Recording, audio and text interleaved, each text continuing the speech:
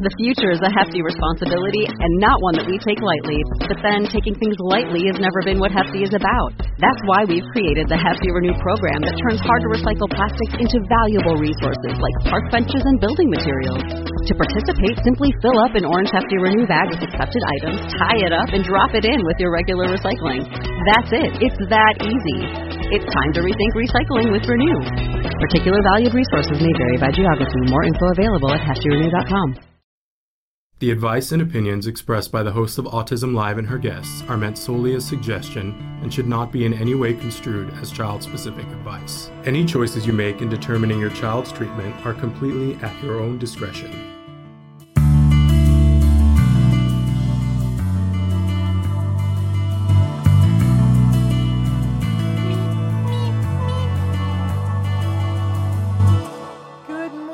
And welcome to Autism Live. I'm Shannon Penrod, and we're looking a little bit different today for a lot of different reasons. We've got a very special guest today, and then we've got some stuff that we're doing afterwards, and we didn't want to change the set. But today is an Autism Live day here on the Autism Network, and we're thrilled to be here with you live for this next hour. And again, with a very special guest that's going to be joining us, Ling Xiao. I hope I'm saying her last name right, Xiao, is going to be with us in a little while, and she is going to be talking about a new venture that she is the CEO and founder of, Spectrum AI, and her mission to help all of us, all of you, to get to better outcomes. I think you're really going to enjoy this, so you're going to want to stay tuned for that. But first, we're going to have a jargon of the day and talk about a couple of other things. But we always welcome your questions, because you know that's my favorite thing is the interaction part of this, so that I feel like we're on this path together. And of course, I'm saying good morning to Autism Journey with Elijah. I'm sending you a big hug. How are you? Okay, so want to go over a couple of the things in case you just happen to be joining us for the first time. Our mission here is to provide information and inspiration to that larger autism community. We believe that starts the beating heart of our community are individuals who are on the autism spectrum, whether they are children, teens, adults, senior citizens. They're the beating heart of our community. But in our community, we include everyone who loves those individuals, because we feel that together we are stronger and that we can fight for the rights of those individuals, for them to be able to do what they want to do, when they want to do, how they want to do it. Yeah? Good morning to Writing with Mike. So thrilled that you're here this morning. Glad to have both of you here.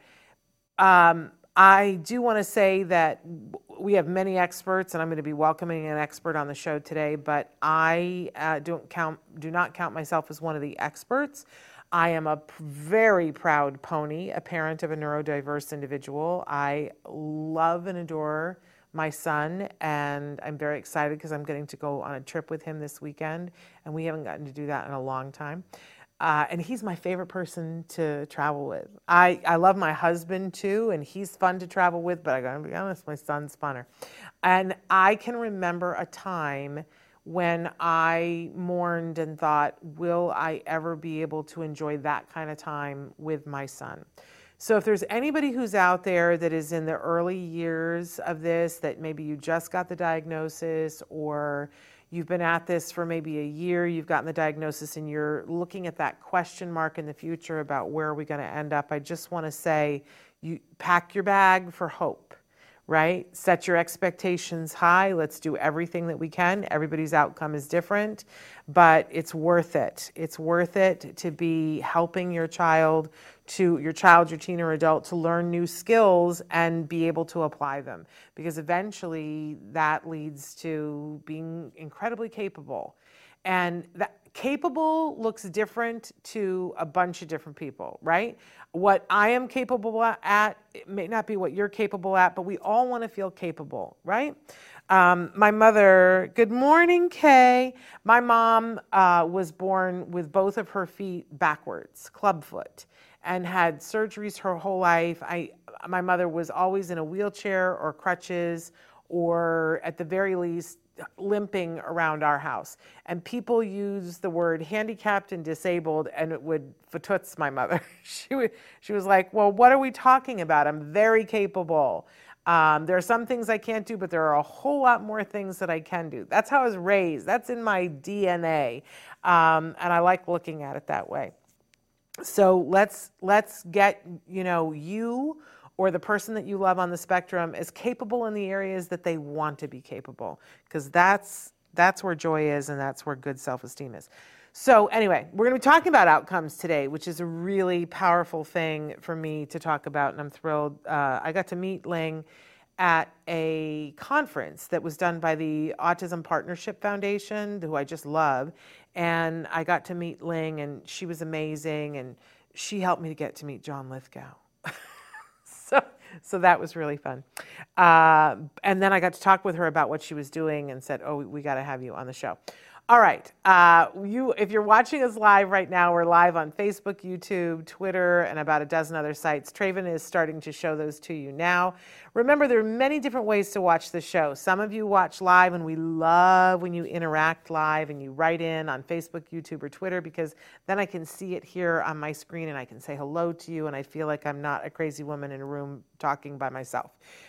Which, happens sometimes, but I prefer it to be that we are having a conversation, and I want to know what's going on for you and what you need and all those things. It literally jazzes me. It's my reason for being here, right?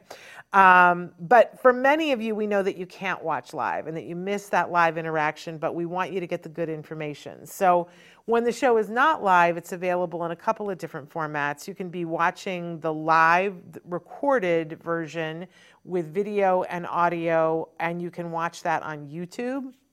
In particular, there's a live tab that you guys can go to see the entire show as it ran live, right? But then we have highlight clips, because sometimes you don't have time for the jargon. Some people love the jargon. Some people are like, yep, nope, don't need that anymore, whatever. I want to get right to the interview. So we have highlights where we just have the jargon and we just have the guest, right? So you can check out the playlists and find the things that you want. But many of you, probably the vast majority of you, like to listen to this show in podcast format, just audio only, because you want to take it with you walking or in the car. We get it. We want to be available we want this information to be available when you want it, how you want it, and including, hi Anna, including if you want it ad-free or you want it just free. So it is available as a podcast download, a free podcast download wherever you get your podcasts, and including iHeartRadio, Spotify, all of those places. You guys know them much more than I do. But we have a new feature. In the last couple of years, we started adding advertisements to our podcast. That's what keeps the lights on. I think you guys know the drill with that. We appreciate those sponsors. We appreciate you listening to those sponsors. If that's not your thing, and many of you have reached out and said, we'd really like to have a version that doesn't have it, and we're willing to pay a small monthly fee for that, you can do that now on glow, glow.fm/autism live. If you go there, you can subscribe.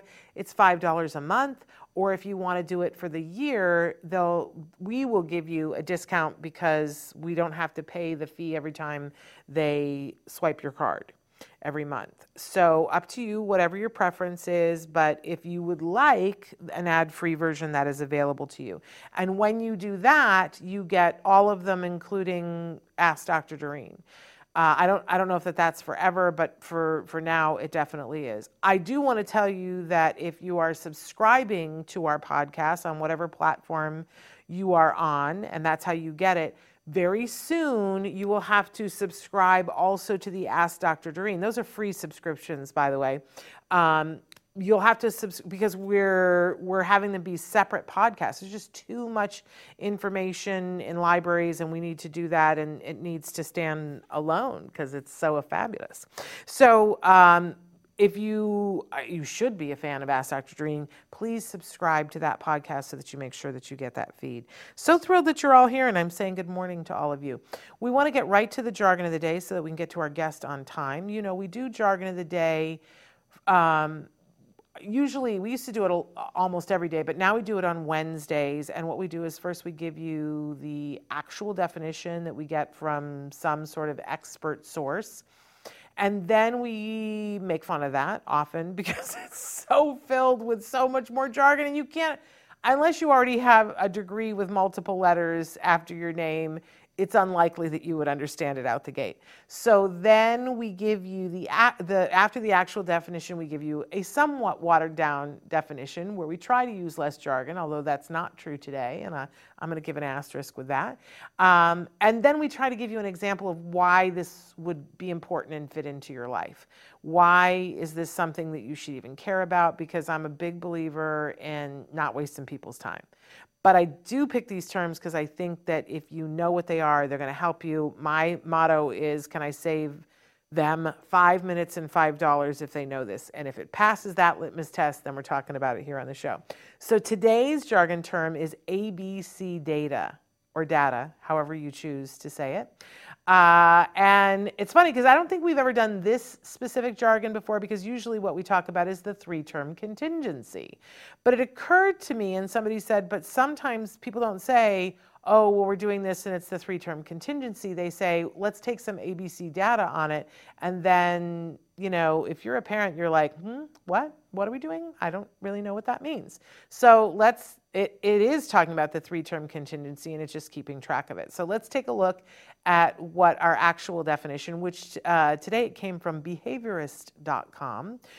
ABC data is the antecedent behavior consequence. ABC data model is a strategy used to change student behaviors. Interesting. It's used to identify behavior triggers, behavioral actions, and consequences of behavior in order to change problem behaviors. I don't hate this definition. Can I tell you? I don't hate it. If I don't understand what this is, it's still going to be hard. But once I begin to understand, this is a pretty accessible definition. But let's take a look at the watered down version where I added jargon in. And I did it for a very specific reason, because we talk about the 3-term contingency all the time. ABC data, keeping track of behaviors by looking at what happened right before the behavior. That's the antecedent. What the behavior was, which the experts will call it the topography of the behavior, and what happened as a result of the behavior, which is the consequence. So it's the ABC, antecedent, behavior, consequence. The goal is to see patterns and why the behavior is happening, which the behaviorists call the function of the behavior. Okay, so anybody can take ABC data. You can start taking ABC data today. And let me tell you, it's one of the first things that usually I say to a parent before they start ABA therapy, before they do anything, so that they begin to understand behavior. Because usually when I'm talking to a parent who hasn't started therapies yet, they're going to be on a waiting list and it's going to take a little while. And I talk to them about your child is doing things because there's a reason. It's not random. I know a lot of people come in and go, no, they're doing random stuff. And, I used to think that too. And then wonderful behaviorists said to me, no, behavior is not random, especially if it's repeated. There is a reason for it. And we have a right, we have a responsibility, and our children have a right for us to fight to try to understand what the reason is. And here's the good news. If you understand what the reason is, then you have some choices of how to morph the behavior into something that isn't challenging, but that the person still gets the need met. That's what ABC data is all about. So I often do this on the show where I'll just take out a piece of paper and I fold it into 3s. Now, I did this on cardstock so that I could use it again multiple times, because I always have to, do this. And I'm often doing it on ragged sheets of paper. But I used to walk around and have one of these in my pocket. Like, we would go to the park and I would have one of these in my pocket. Now, you can do this on your phone. They have apps. And for those of you who are technologically inclined, you can do that way. I'm sometimes very low tech, and this worked for me because I could have this in my pocket, and it reminded me, because it was in my pocket, that this was an important thing that I was doing for me as a parent, for my child to understand what he wanted, and to give to the experts so that they could discern patterns of what was happening. So I've got my 3 columns here, right? A is for the antecedent, which, remember, that's what happens before. Something happens, and then we get a behavior. And then after the behavior, we get a consequence. That's the 3-term contingency. And I know I used to say, well, I don't think that's true of everything. And then play with it a little bit. Ask yourself, okay, what did I just do? I just did something, a behavior. What was the antecedent and what was the consequence? And you'll go, we're all walking around doing these little behavior chains all day, right? And so is your kid or your teen or your adult on the autism spectrum.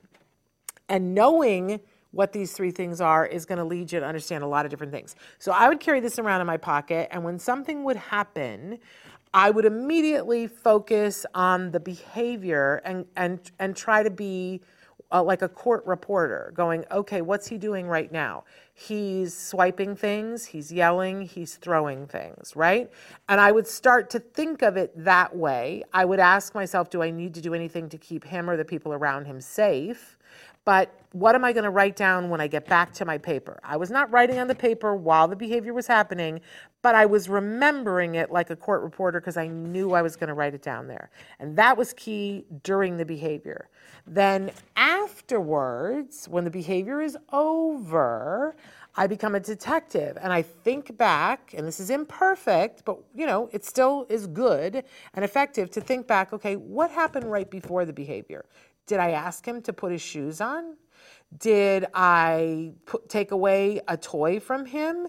Did I put a demand on him that wasn't the shoes? Did somebody walk by with something that he wanted? Was there a loud noise? Something happened. And I love whenever I'm talking to a parent, I remember when I had this mental shift, something happens at school and the teacher says to you, oh, well, today Rebecca did this. And the very first question that you want to ask is, what happened right before?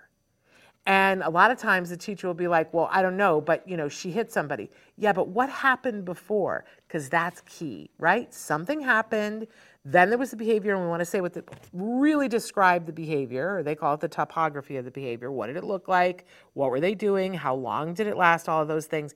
And then you want to write down what was the consequence? What happened afterwards? Did they take a nap? Did you give them a cookie? Did we get lots of hugs and cuddle time? A lot of times people get very paranoid about this and go, oh, somebody's going to tell me I didn't give the right consequence. Don't stress about that. How about if we just say we're going to take the data and see if the data will help us? And then once you've done one set of behavior, you draw a line and then you add more, right? I used to have this in my pocket and write in it all the time. I will challenge all of you to do this for one day. That if something comes up, and you won't do it in the moment, but you'll do it. You can do it later on, but it's best to do it as quick after as possible because your memory is going to be the freshest, right? But write the stuff down and see what patterns are there. And I started to notice, we are having behavior every day at 2:00, regardless of what we're doing. What are we eating at noon that's causing a problem at 2?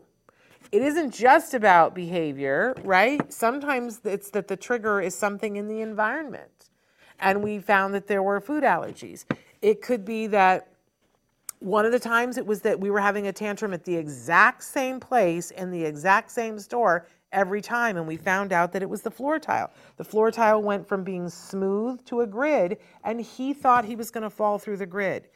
We could deal with it then once we knew what it was. ABC data is a powerful tool. You can use it, you can see patterns, but even better, if you take ABC data and you give it to the person who is the BCBA on your team, they can discern even more patterns from it. It really is the first step to a whole lot of sanity. And it's something that's respectful because it takes into consideration what was it that they wanted. It doesn't say, this is, they're just behaving badly. What was it that they wanted? What was it they needed? Can we give it to them in a way that isn't harmful to them? I love ABC data. I'm not a big data person. I don't like to take data. I like to be in the moment. This really super helpful. Hi, Huma. So great that you're here. Mike, I'm so glad that you're doing it with her now and with him. That's amazing. Good on you. And Kay says, I always have a pocket notebook ready to with the definition of ABC for reference in case behavior happens. And it's so helpful. It is. And can I tell you one more thing, and then we're going to get to our guest, that's really helpful about it, is that before I had ABC data, when my son would start to engage in behavior, I would start to freak out. Because in my head, I would be like, oh no, he's doing it. I'm not going to know what to do. Oh, the people are all looking at us. They all think I'm a bad parent. They think he's a monster. I'm sure I'm not doing it right. What if this is the rest of our lives? Boom, ba-doom, ba-doom. And then, I'm a mess and in tears, thinking about, is this the rest of our lives? Whereas when I could think like a court reporter and go, okay, what is he doing? Oh, that's interesting. He's throwing things. Do I need to worry about that right now? No, we're in a safe place. He can throw things. It helped me to manage and go, that's just behavior. That doesn't change him, me, anything else. And eventually I got to the point where I was like, that's behavior and we know what to do about behavior. And there's something that he wants right now. What is it that he wants right now? Which is a much happier space to be in as a parent than thinking, oh no, is it never going to get better? What are people thinking of me in my parenting? Which I think is none of my business. But it gives you a job to do while the behavior is happening that's productive so that your brain doesn't go swirly, whirly, giggy into other places where it should not go. Autism journey with Elijah. Oh, those popsicles. I think he got it yesterday. He asked twice and figured out I meant no. It felt so good. Thanks for the advice. I'm so glad that it's working out and helping, and because he is a sweet little customer. I love to see pictures of him. He is just a love. Anyway, it is time for us to welcome our guest today, and she's the only guest today because I'm so excited to talk with her, and she's got a lot that she's going to talk with us about. So Ling Xiao is the founder and CEO of Spectrum AI. It is a digital health startup that develops innovative solutions for life-changing therapies.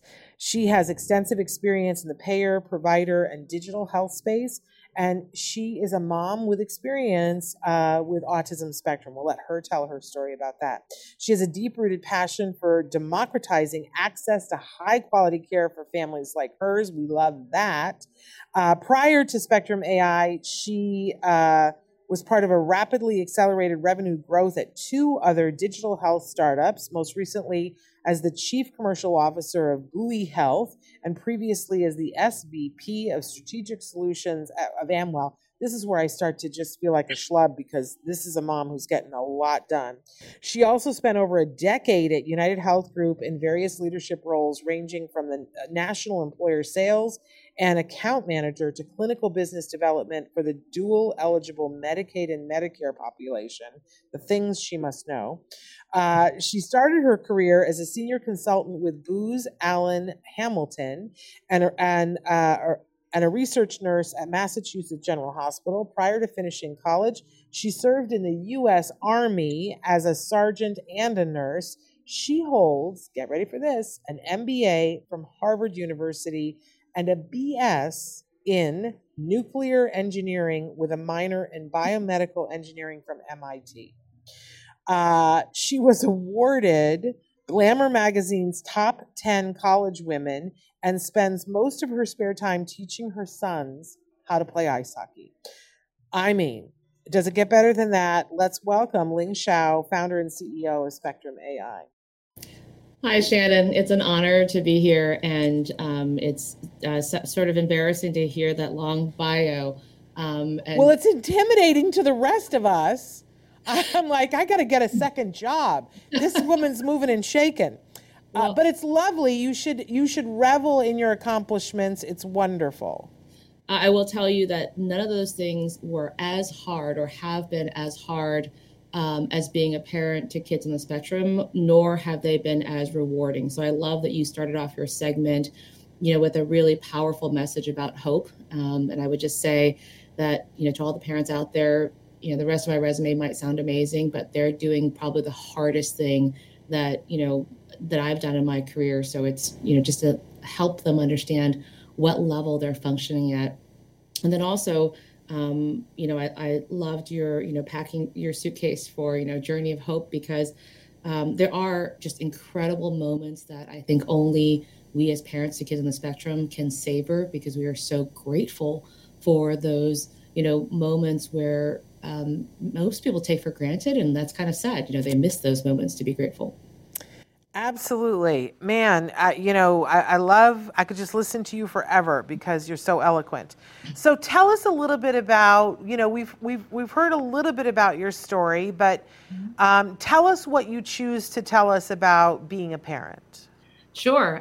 So I have 4 boys, multiple on the spectrum, and all over the place on the spectrum. So they had their own, each had their own journeys. All started off very, very severe. So several of my kids, I was told, would never talk. And, I think in kindness, the diagnosticians wanted to ensure that I had a reasonable expectation. And it turns out that I'm pretty stubborn. And so I chose not to believe them and really push my kids and myself and try to create the right environment for them. Really looked out there to find out who are the best providers and teachers and, anything that could be helpful for my kids in their development. And I'm really glad you started the segment with, collecting ABC data, because that's one of the things is the foundation really of ABA. And I started my journey for this startup because I realized that, collecting data, while it's the foundation and we need that data to be good detectives, it is something that's incredibly manual and difficult for providers to do, and it eats up a lot of their session time. And as an engineer and with all that, background in digital health, I'm aware of a lot of technology and solutions that can aid and assist them. So why would we not automate as much of that data collection and paperwork as we possibly can, so that therapists can really focus their energy on working with our kids and teaching them the much needed social communication skills so they can show us what, amazing individuals they are. And so that was really the genesis of our company. We essentially have an electronic medical record for the therapists, both the RBTs and the BCBAs, and frankly, anyone that works with our kids. And what it's tracking is the exactly what you're talking about in ABC data, which is what are the antecedents, what are the actual behaviors, what's their response to the consequences, because we're all trying to just figure out why, what precipitated the behaviors, and what can we do to motivate and help our kids communicate in the most appropriate and frankly effective way. So we use a lot of our tech is really around the automation of that data collection. So, it's reducing paperwork and administrative burden on the providers, which I'm sure is music to many of their ears. But it's also, how do we share that data with the payer? So that's the health insurance company, the employer, and even the parents, right? How can we as the consumer and the, and whoever is, paying the bills, receiving data that shows that there's actually good outcomes, because that's what's really going to rally the entire industry, all of the different players around outcomes, and not this, I think I would say what today is a very adversarial relationship between all the different parties, where there's a lot of mistrust. And what we really aim to do with our technology and the data sharing is, I'll keep harping on this, is 2 things. One is transparency, right? What's happening in the session? What progress is the child making? And, what are the protocols that are working or not working? And then accountability. So how can we help ensure that providers are really getting outcomes, that we're motivating them to get outcomes, and that we're giving them all the tools. And so, in a bit, we can talk about some of the insurance changes we're trying to push with this better transparency, so they are going to micromanage the sessions less, meaning, not get involved as much in, how many supervision hours you're getting this month versus next month. And, how do I apply this very broad brush protocol to every child in every moment, which, as parents, we know our kids' behaviors go up and down. And so it's been really an incredible journey. We've gotten some amazing early provider partners and health insurance, national health insurance carriers that, have put their money where their mouth is and said, hey, we want to go down this journey with you and really focus on align everyone around outcomes and not this, kind of mountains of paperwork we have been doing for the last, 10, 20 years. And then lastly, just also an incredible team that is so mission driven and passionate about, our families and our kids, along with just investors that I never thought would really be so motivated and enthusiastic. So it's just been an incredible journey for me as both a mom and a founder to know that we are already making such huge progress and gaining awareness around how can we help all of the families that are impacted by this, and specifically all the children who really could be so much more, I think, than what people are expecting of them today. So again, just loved your message about hope in the beginning and really letting our kids shine, because there's so much there. And and by the way, my kids, who many of which I was told was nonverbal. My little guy, by the way, still is nonverbal, no receptive or expressive language, but we're hopeful because his older three brothers, are now all chatterbugs. And sometimes my husband and I joke that we over-index and they're talking too much now. So, but I have a lot of hope, and I think it really is all about how can we improve the providers' lives and really get everybody aligned on quality and outcomes. I have to tell you, so many times in my journey, you come up against things and you hear about things or something changes. And there were a lot of times that I would look at something and I would go, okay, that is not my path to fix that, but I'm going to hope and pray that there are brighter minds somewhere that are working on that. And I'm going to rely on that. And honestly, I met you and I was like, oh, you're one of those brighter minds that's working on that. And I'm very grateful, because I can't, when we shifted, because I'm that old and my child is that old, that there was no insurance funding when my son was being treated. And I was one of the people who was fighting and saying that needs to happen. I didn't think it was going to happen in my lifetime. Yep. And then it did. And then it brought new problems.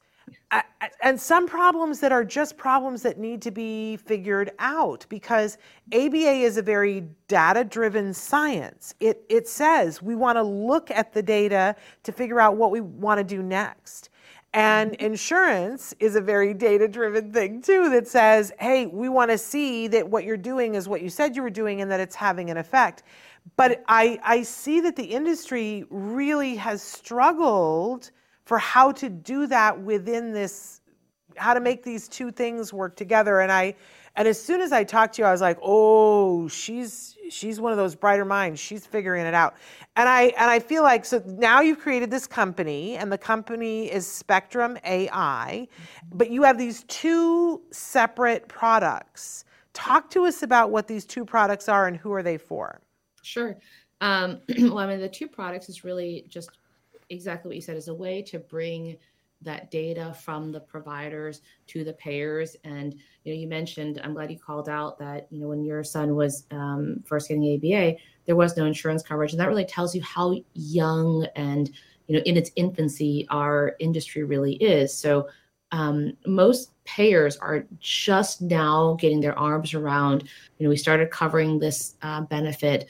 In the beginning, it was a very manual process, and it still, unfortunately, is. And what they're missing is tools that can automate how they collect not just one, data case by case, which they're doing today. So what they really need, and when you're starting to look at, when you're an insurance company, you need to look at the aggregate data across all of a provider's patients, so you can see, is this provider making more or less progress than, the provider down the street or the provider in the next state.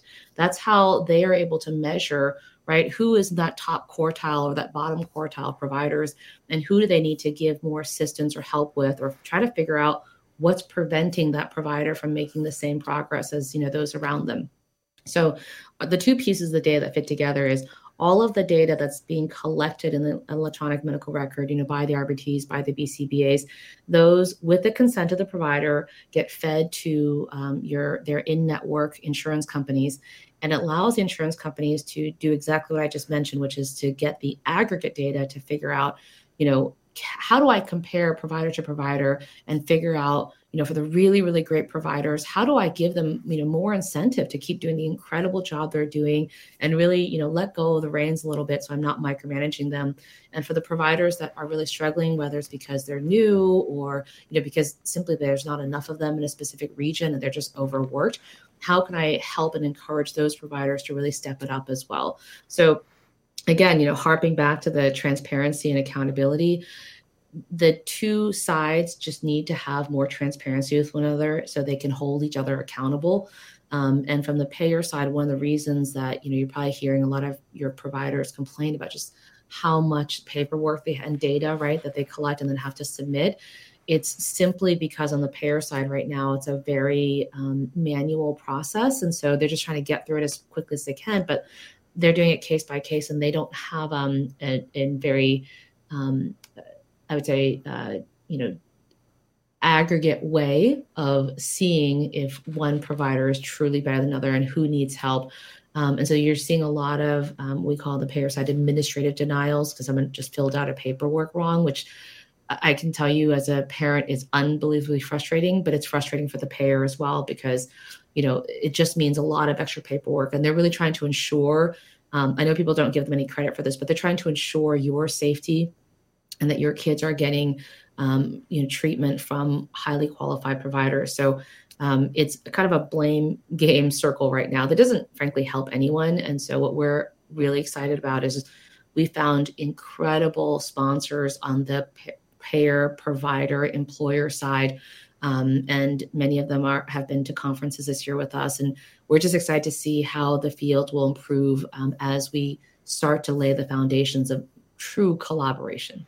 Yeah, I think, there are probably two different types of parents that we have watching. Some that are already doing ABA and they understand the heartache and the headache that you're talking about because they've been through denials, they've been through reauthorizations, and they feel my child doesn't have therapy today because something isn't approved and I don't understand what happened and why can't reasonable, rational people sit and talk. Then there are other people that may be watching that haven't yet started ABA and this all just sounds rational to them. That like, why can't we have it be this way? It sort of is the utopia and it's the thing that makes sense. That if what we're all about is making sure that the child is getting good quality ABA therapy that leads to good outcomes, then all of this would just make sense. And it feels like a necessary cog in the wheel that's going to make the whole machine work. But I'm just glad you showed up because you're making sense. And not everybody does in this field, Ling. We have to say that. Okay, so let's, Traven, I believe we have a video that we could play in the background without the sound as we're talking. Let's talk a little bit about what the experience, because the two products are called Twill and Patterns, correct? That's right. Yep. And let's talk a little bit about what it's like for the BCBA and for that registered behavior technician who is, actually doing the therapy. What is the experience like for them and how is it helpful for them? And if we're able to run the video in the background, we will. Okay, sure. So I'll assume for the parents who've never even seen what an ABA session is, we'll start at the beginning.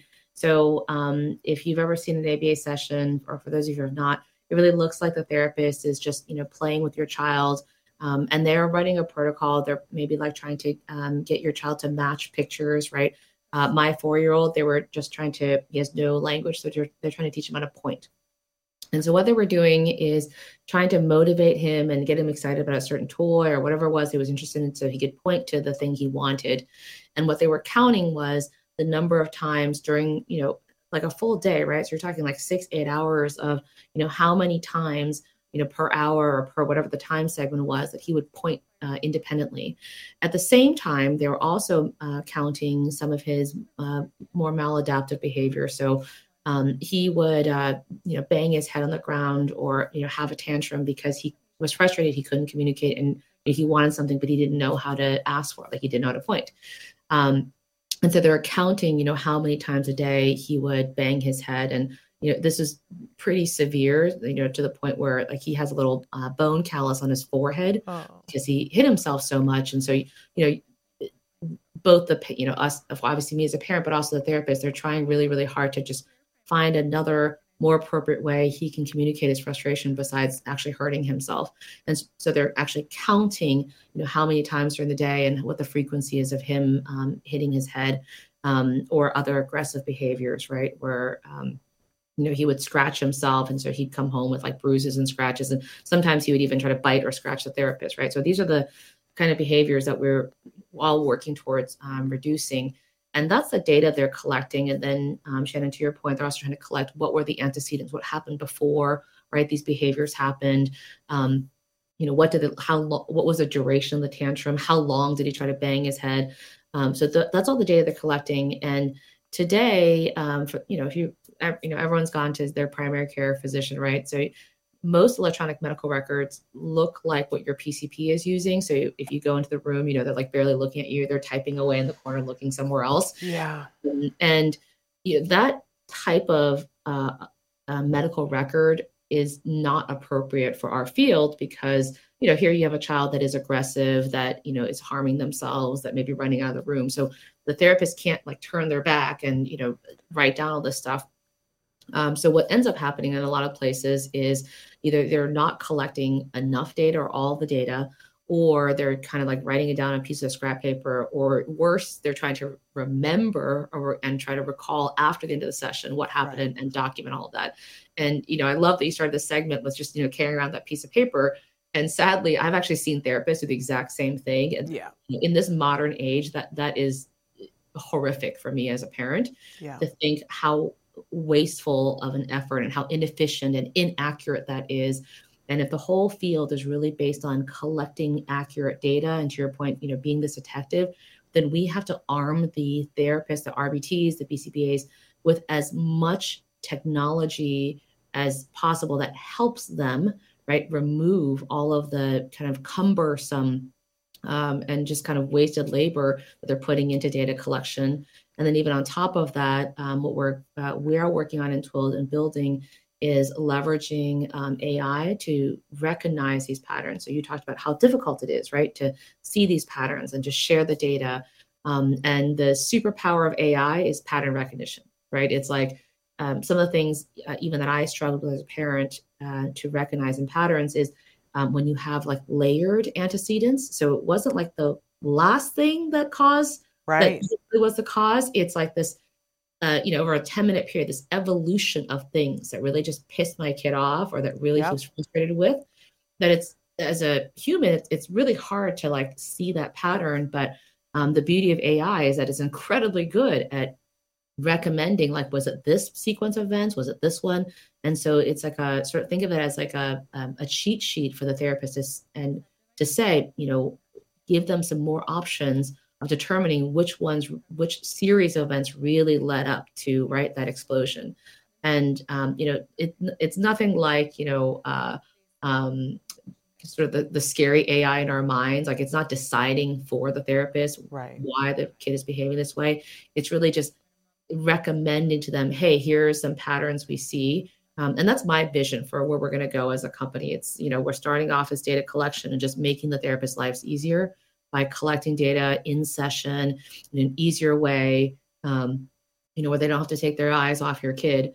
But long term, it's really aggregating all of that data so that we can start seeing patterns better and augmenting the day-to-day sessions of the therapist, the RBTs, and the BCBAs of just recommending, hey, here are some patterns that we're seeing, use different protocols to figure out, is that the true antecedent of what's causing the behavior, or is it not? And then what rewards work better or worse, right? What consequences lead to behavior change? Because, like you said, this is all a detective game.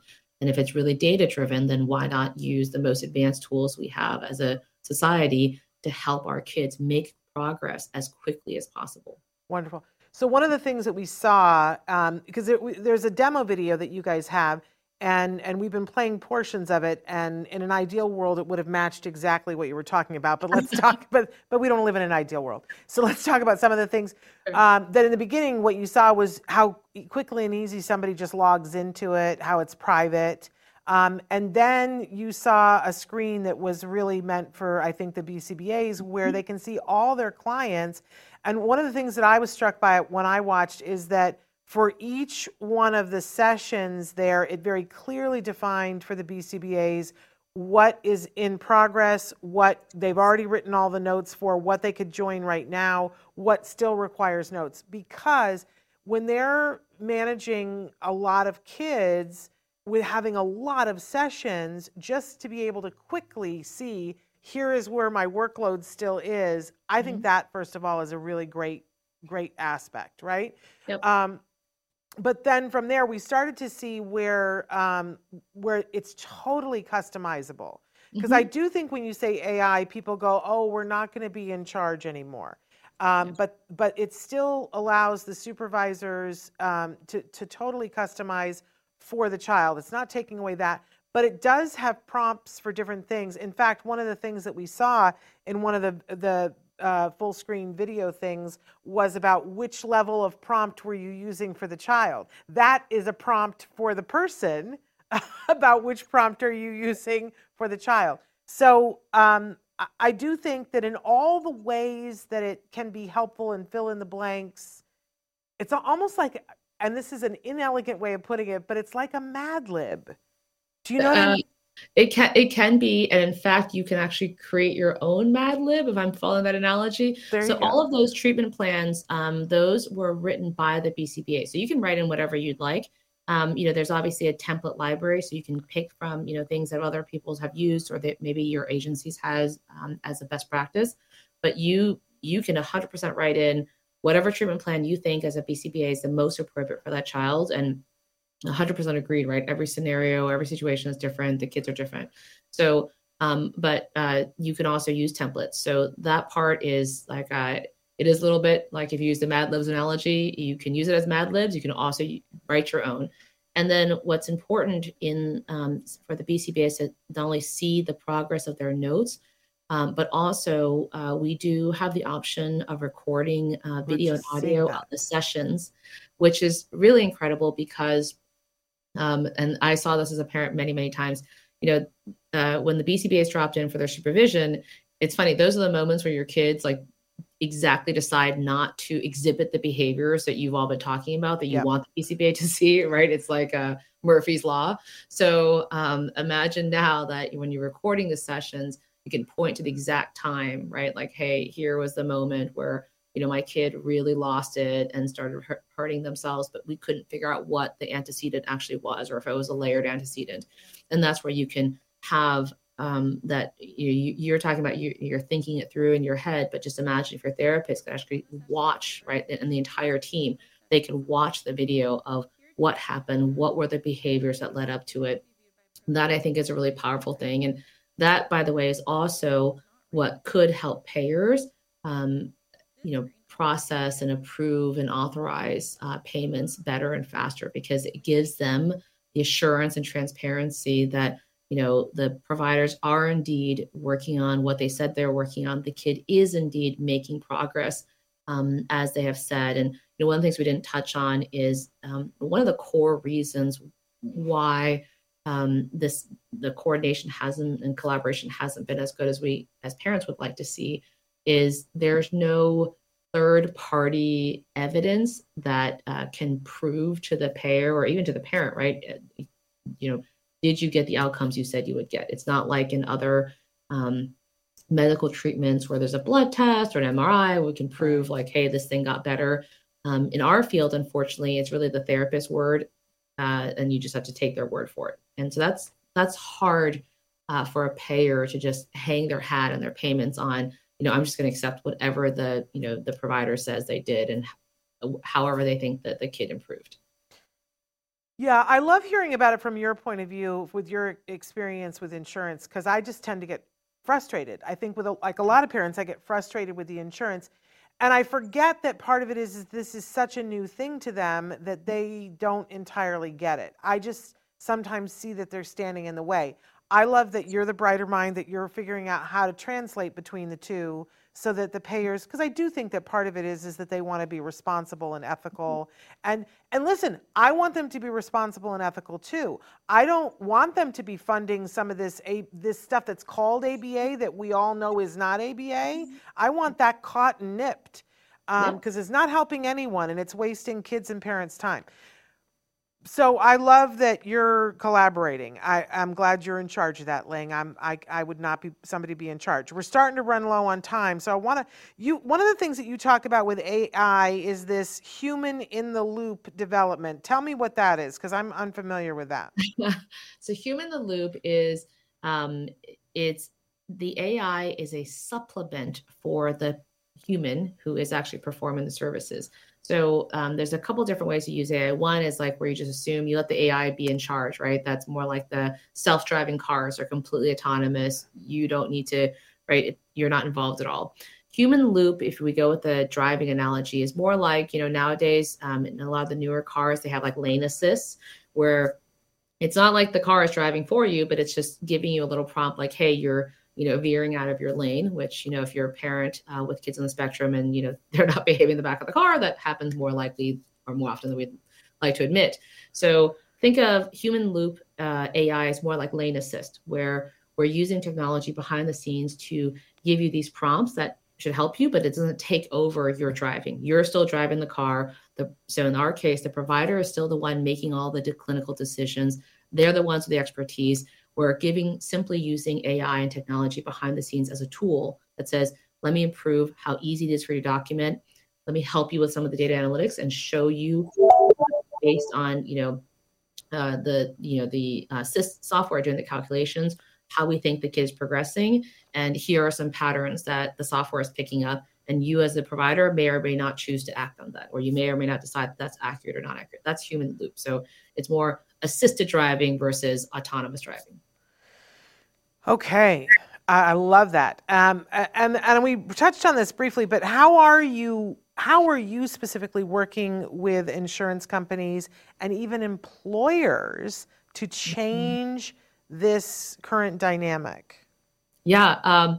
So again, I know many parents who at least have gone down the path of insurance have faced denials, and it's been frustrating. And by the way, ironically, I have as well, even though I worked for an insurer for a long time. And believe me, it's not malice. It's just exactly what you said. It's a new field. We're all learning, and it's better, transparency of data and holding the providers accountable for delivering results, which, we as parents want. And what's been incredible is you have to imagine there's a lot of employers out there. They're the ones who actually pay the ultimate bill, right, for all of your treatment. So it's not the insurance company necessarily that's paying for it. Most people are covered by what's called self-funded employers. It means your employer is the one paying the medical bills, and they're simply using the insurance company to administer the claim, set up the network.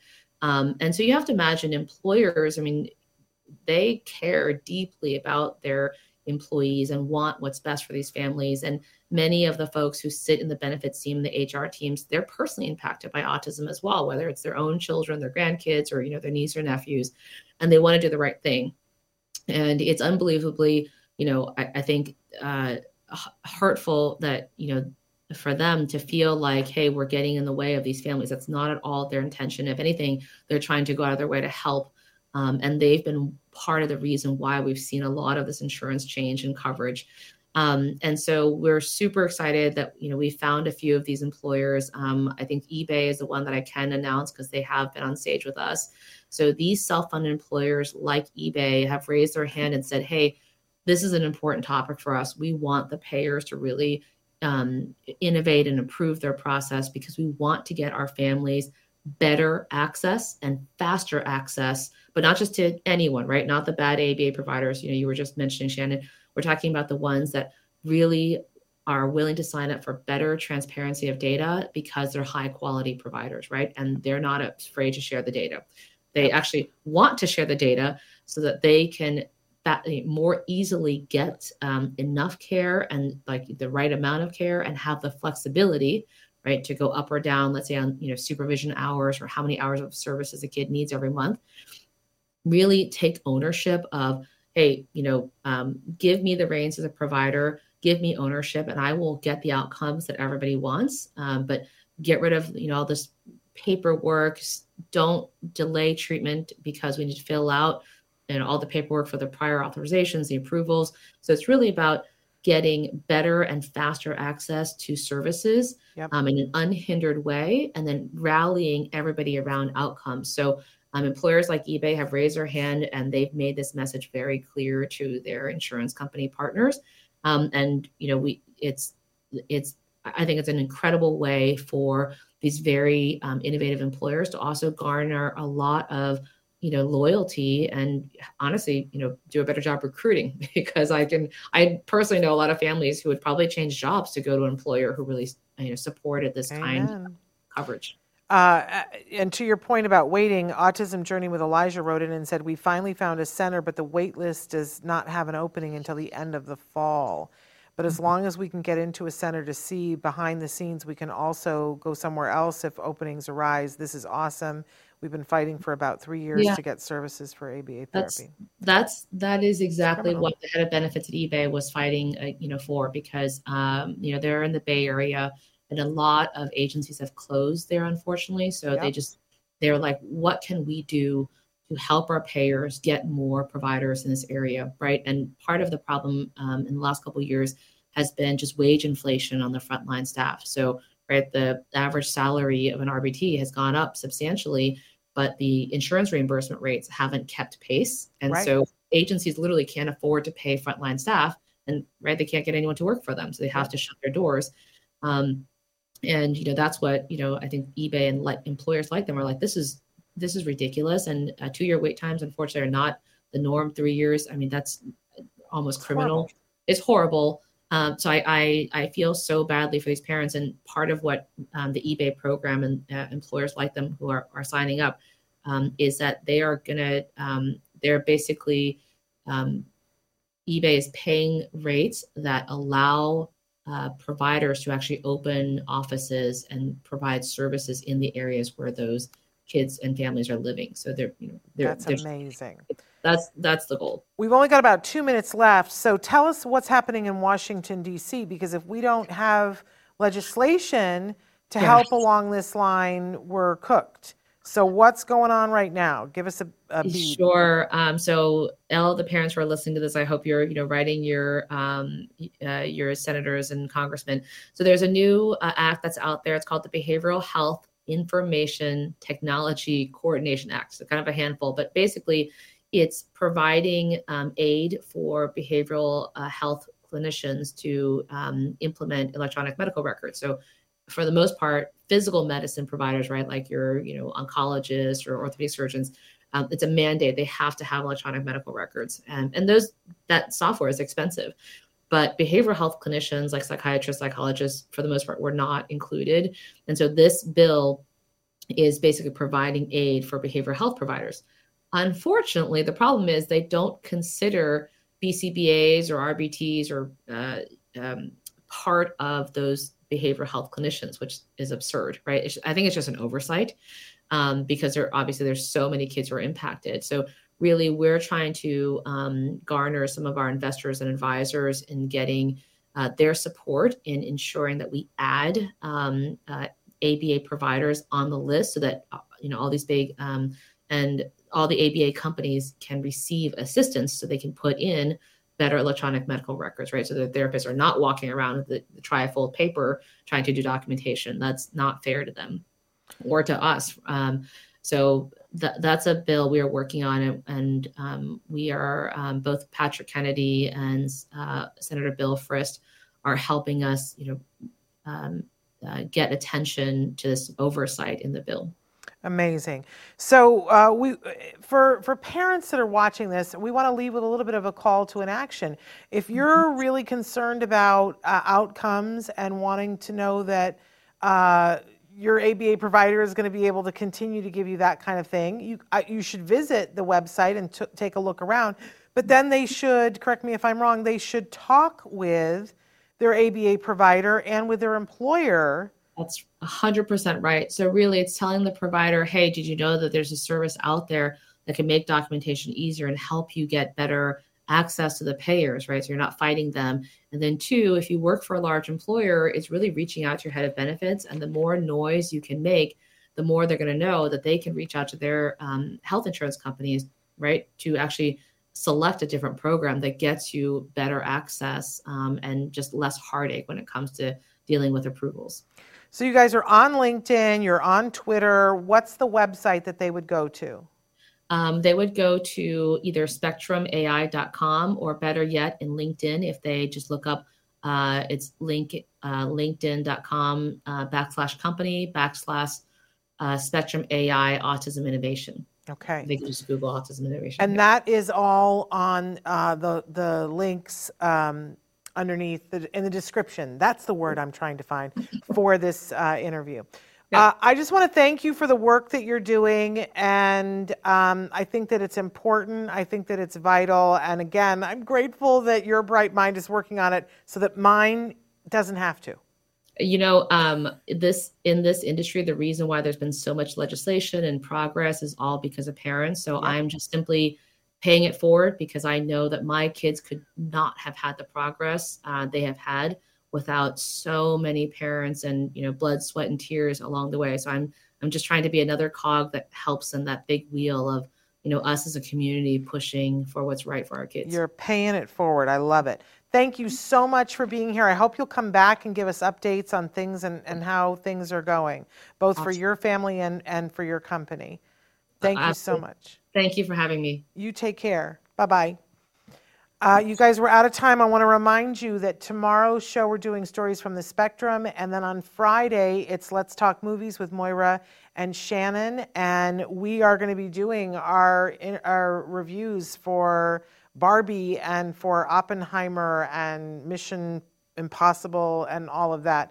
And a film that I think really everybody in our community should be watching. I'm not going to tell you what. You're going to have to show up on Friday. We're also going to give you an update on the TACA conference coming up. So all of that. Don't forget that we're back live on Monday, or not on Monday. I'm away on Monday. But we're back with a rerun on Monday, and then we're back live Tuesday with Dr. Doreen Grampy-Schaefer, Ask Dr. Doreen, and the topic is autism and sleep. So you're not going to want to miss that. Please write in all of your questions about sleep because the whole hour she's going to be answering your questions, okay? We'll be back tomorrow with Stories from the Spectrum. Until then, give your kiddos a hug from me and one for you too. Bye-bye for now.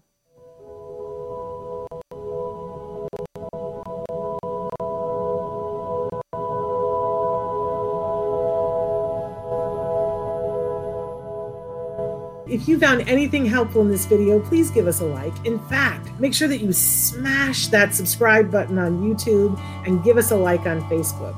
You can also follow us on Twitter and on Instagram for important updates. And please download our free podcast wherever you get your podcasts. Thank you so much. See you next time.